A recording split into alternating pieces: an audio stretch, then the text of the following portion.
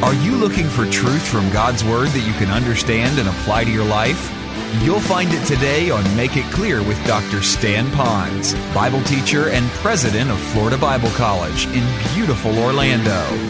Listen now as Stan makes it clear.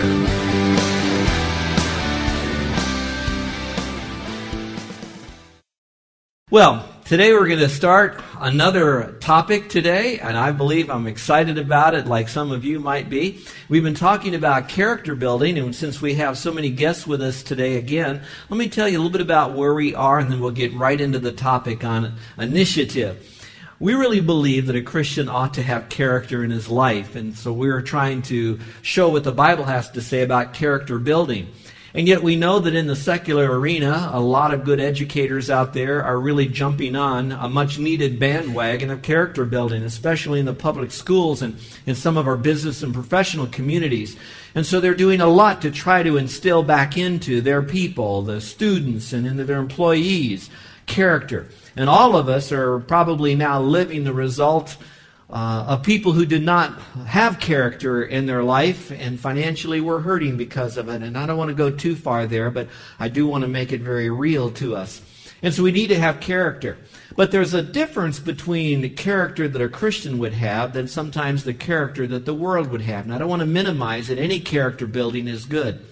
But the difference with Christians would be, is first of all, is that we have a greater reason to have character. Generally, for the world, it's so that you'd have a good reputation, you might get a promotion, you might get more money, people might like you. Generally, it's centered around you when you have good character. That's not necessarily bad, because it does make the world go better. But it's still man-centered. When you talk about a Christian's character, authentic character coming from and out of a Christian, their motive is not so that they would merely get a raise or people would like them or so that things would go better in the world. They're doing it because they want to bring all glory and honor to the Lord, especially if that Christian is vocal about their faith and they have good character, then people really do see something different. But there's also another reason. We who know Christ as Savior, we have the character one, the Lord Jesus Christ living within us. So compared to the world might have good character one day and then might not have good character the next day. They're more likely to have instability in their character, especially when they're challenged in their world. But a Christian has no need to be unstable when they too will be challenged to have poor character, because they have the rock-solid person of Christ within them and they can yield to Christ. So it's really, watch this, His character that is lived out through us. So while I speak on character traits, most often every character trait will be illustrated from the life of Christ or God working in someone's life, but evidently you could see God in it. So that you would see that whom we're emulating, it would be the Lord Jesus Christ and His character that we would have. So today we're on ABCs of character building, character traits, and so we're on letter I, which would be initiative. In every good culture today, good big cultures, there's always going to be a high point, something for which they're known, something good where they might have been contributing to, humanity on planet Earth. If there was one trait that America has, I really believe that it would be the trait of initiative, that they were the ones that were willing to go first. They were the ones who were generally willing to give first, whether for themselves or also for the world, but they had that character trait of initiative. In fact, if you look at it carefully, you're going to find often that the word pioneer would come out of the word initiative. In other words, you will go first. You'll lead the way. So that's usually what America is all about. So for us, we have some pretty good models if I went through American history. Even way back when the Pilgrims would come here, and even before the Pilgrims, people that were willing to come first to America or go first to America. But even with all of that, I'm sensing that there seems to be less and less of the American population that is willing to take initiative. And unfortunately, for those of us who know Christ as Savior, who has the one who has taken initiative living in us, Christ, we have somehow not tapped into the person of Christ and His Spirit. And there are many Christians today that don't have that character trait, initiative, as one of their hallmark character traits. In fact, what I'd like to do now is I'd like to give you the opposite of what initiative is. A definition of the opposite of initiative is seeing a need and letting someone else take care of it. Are you following me all right? Some of you can say, I'm smart enough to know that something needs to be done around the house, around the church, around the job, around the school. But often we have, I wish someone would take care of that. Generally our mind goes, when we see an issue, who's responsible for that? You'll see that a lot. And so they're always looking to put the finger on someone else to be responsible because we think the responsible one should be doing the job. And frankly, they should be doing the job. But we who are Christians are the ones that are not only going to lay it upon those who are responsible to do it, we're going to take the initiative. We're going to go first. And so we need to do that. I made a little list here of some of the ways that sometimes people don't show initiative. So listen with me as I go over a little shopping list and see if you might find yourself in there. It was easy for me to put this list together because I looked at areas in my life when I saw initiative not taking place. Here it is. For example, when we see trash on the road, around the neighborhood, in our yard, or in our church, an accident on the highway, an issue in the legislature, local or national, a visitor or a guest not connecting with anyone at home when we have people over to the house, or maybe even here in church. Discipline or reward of a child. We don't take the initiative to discipline when we should. The other parent should do it. Or we don't reward the child like we should. We don't take initiative. Or giving at church, or anywhere for that matter. Or how about something so mundane as garbage under the sink? I wonder if we went to your house right now, if there'd be piles of garbage under the top of that garbage can under the sink, wherever you might keep it. Always thinking, well, the next person might take it out. How about a dirty car in the driveway? And maybe even pets that are left unattended. They're your pets, but someone else will clean the cat box, take the dog for a walk, bathe the animal or whatever. And so I'm wanting our church to really allow Christ's initiative to so much come out from us that we would be known, if we had a word, we'd be known as pioneers. We will go first.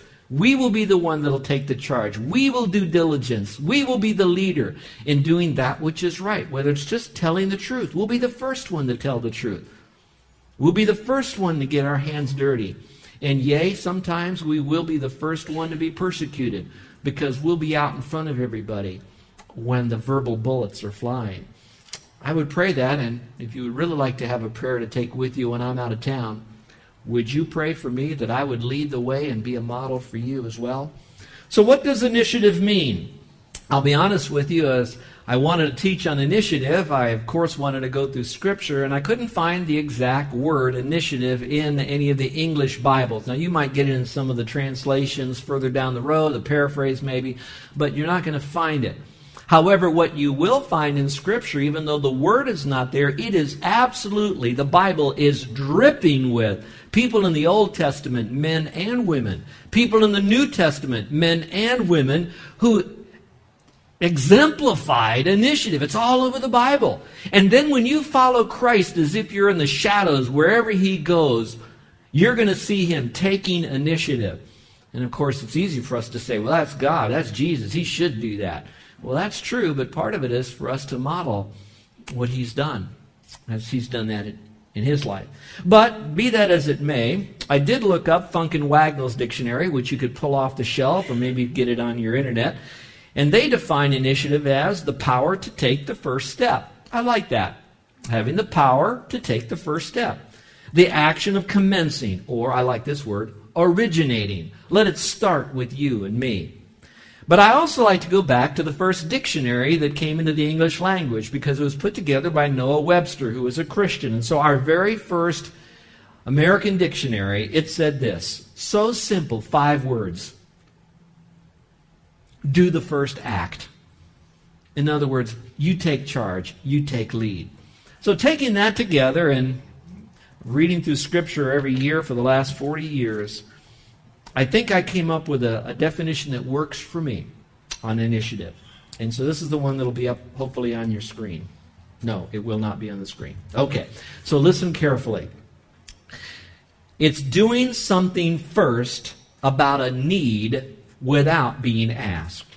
Doing something first about a need without being asked. All right, now that's pretty straightforward. You heard enough, so I think you have that down.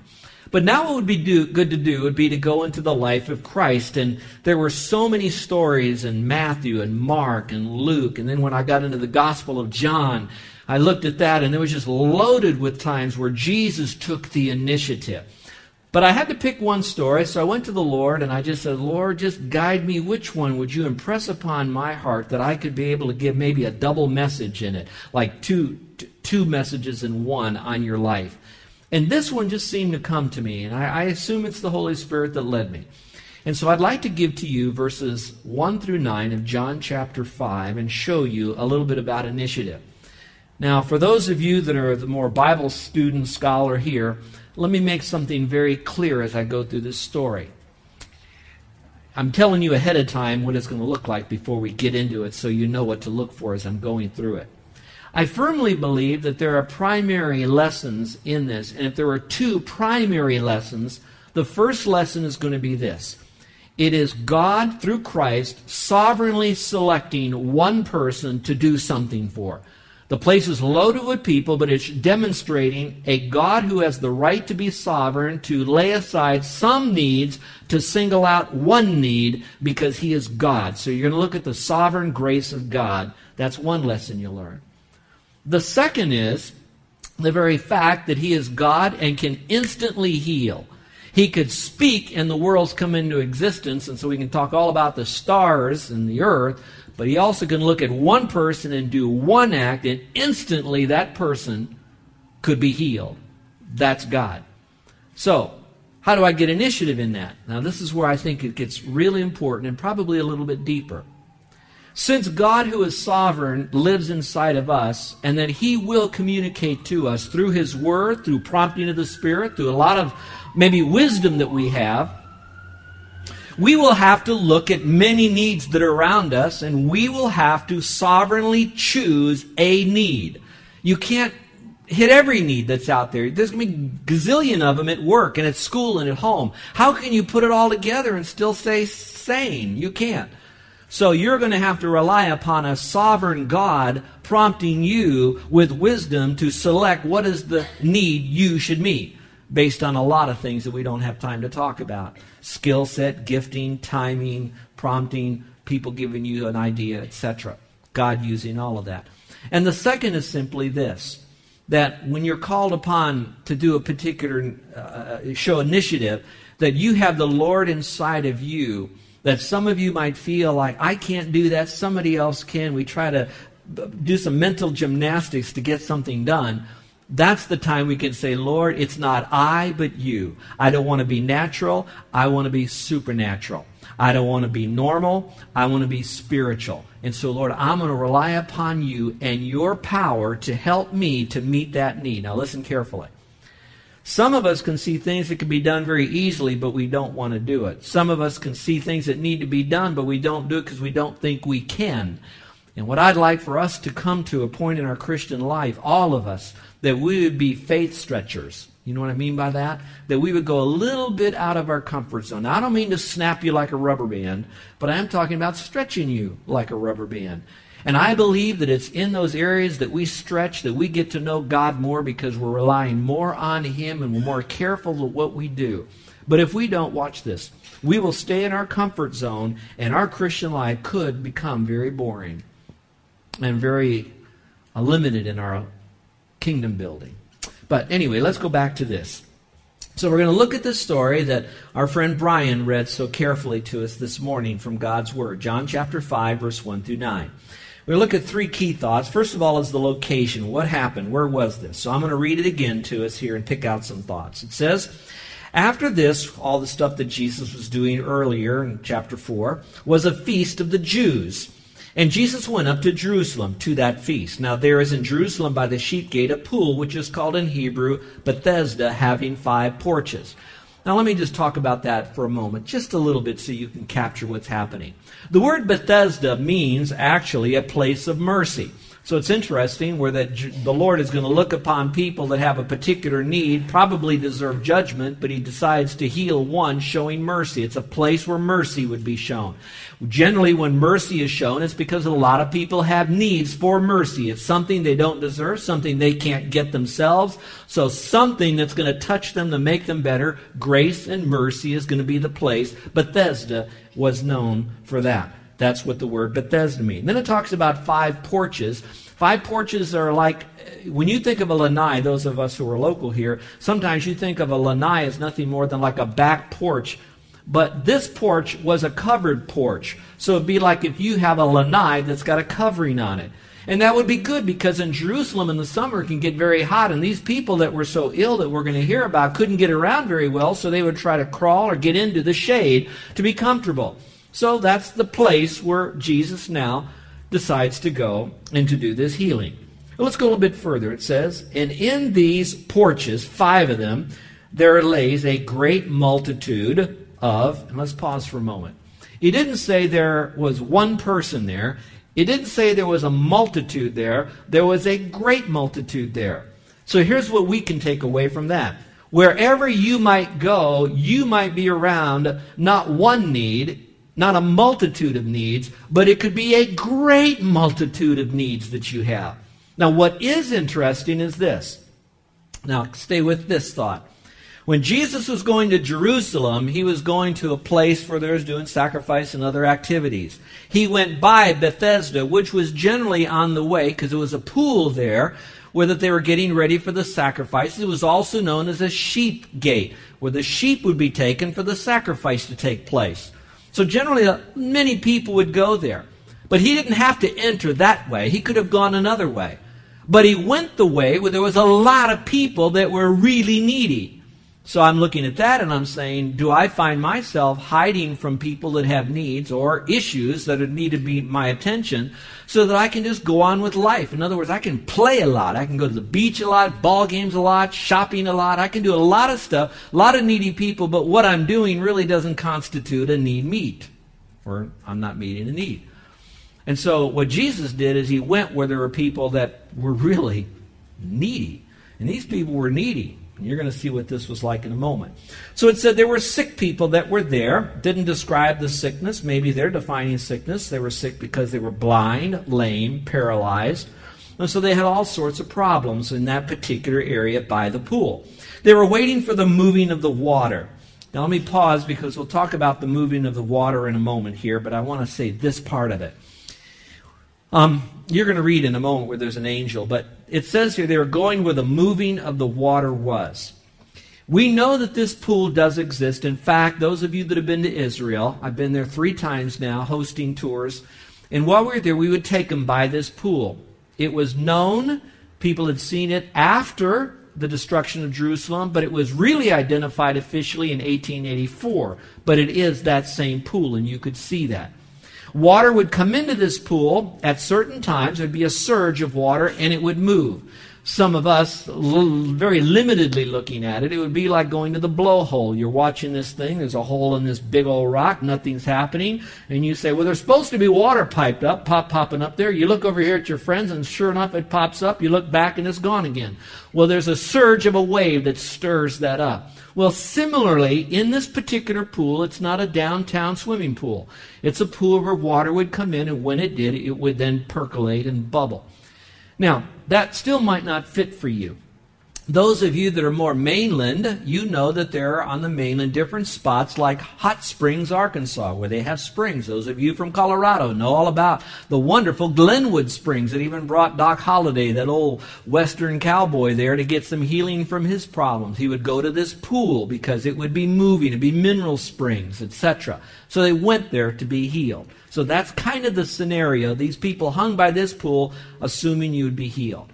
Now let me make this very clear.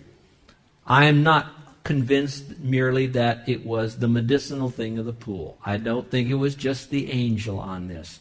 I do believe that God can use man, like a doctor. God can use medicine, or he can use a flat-out miracle, like we're going to see in just a moment. The water never healed this guy. The angel that they said came never healed this guy. Jesus did. So God can use man, medicine, or miracle, but however he chooses to use it, watch this now, this is the key.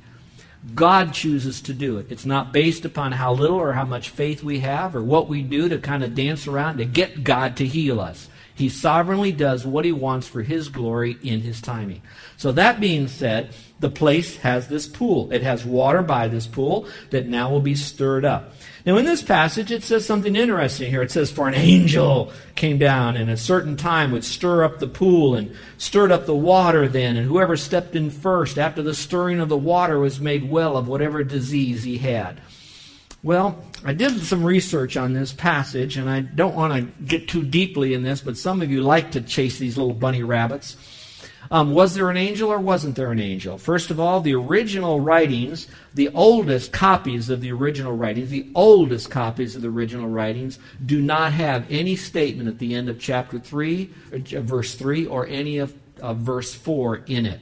But you do find where there's more copies a little bit later on, and you start seeing it in there. But it is written differently than the others. When I was doing the language study on John here in his writing, you're going to find that there are certain words in that verse that John never used and that are never used anywhere in the New Testament except here. Later on, Bible scholars were talking about 400 A.D., which only, 400 years after Christ, which wasn't long. They were then saying that this was now not even put in the original. Some of the writers were adding to it. Now you're probably wondering, what is your take on this, Pastor? Well, I'll be honest with you. Who am I? I wasn't there when the Bible was actually put into the translation, etc. Can an angel do it? Yes. But because of the weight of the amount of evidence, I think it's not really likely. On the other hand, I will not die on that hill. That angels can do things. We've seen angels do stuff in the Old Testament as well. So God can use an angel because they're a minister or messenger from the Lord to serve us. So again, whether or not it's an angel, that angel still had a boss. Amen? And the boss was the Lord. So don't get hung up on whether or not this was an angel. What is interesting is Jesus never referred to the angel. And this man was never healed by any so-called angel. It's just kind of mentioned there as a side thought. Enough said about the angel. Let's talk about the problem. The problem is pretty simple. It says, now a certain man was there who had an infirmity of 38 years. So what you could read into this, for initiative's sake, is that need was not a need that was once. It was a need that happened for 38 years. Now, follow me with this thought. There are some needs that someone needs help with. They have a flat tire, so you take initiative and you'll go to their house and help them change the flat tire. Okay? But that's a one-time event. They often do not have flat tires every week or every day.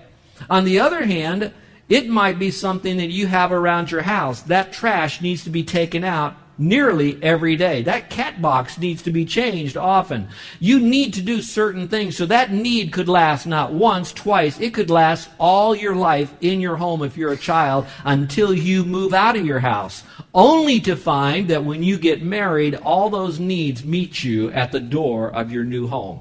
Do you all agree with what I'm saying? So when you have that, those needs will always be with you. This man had a need.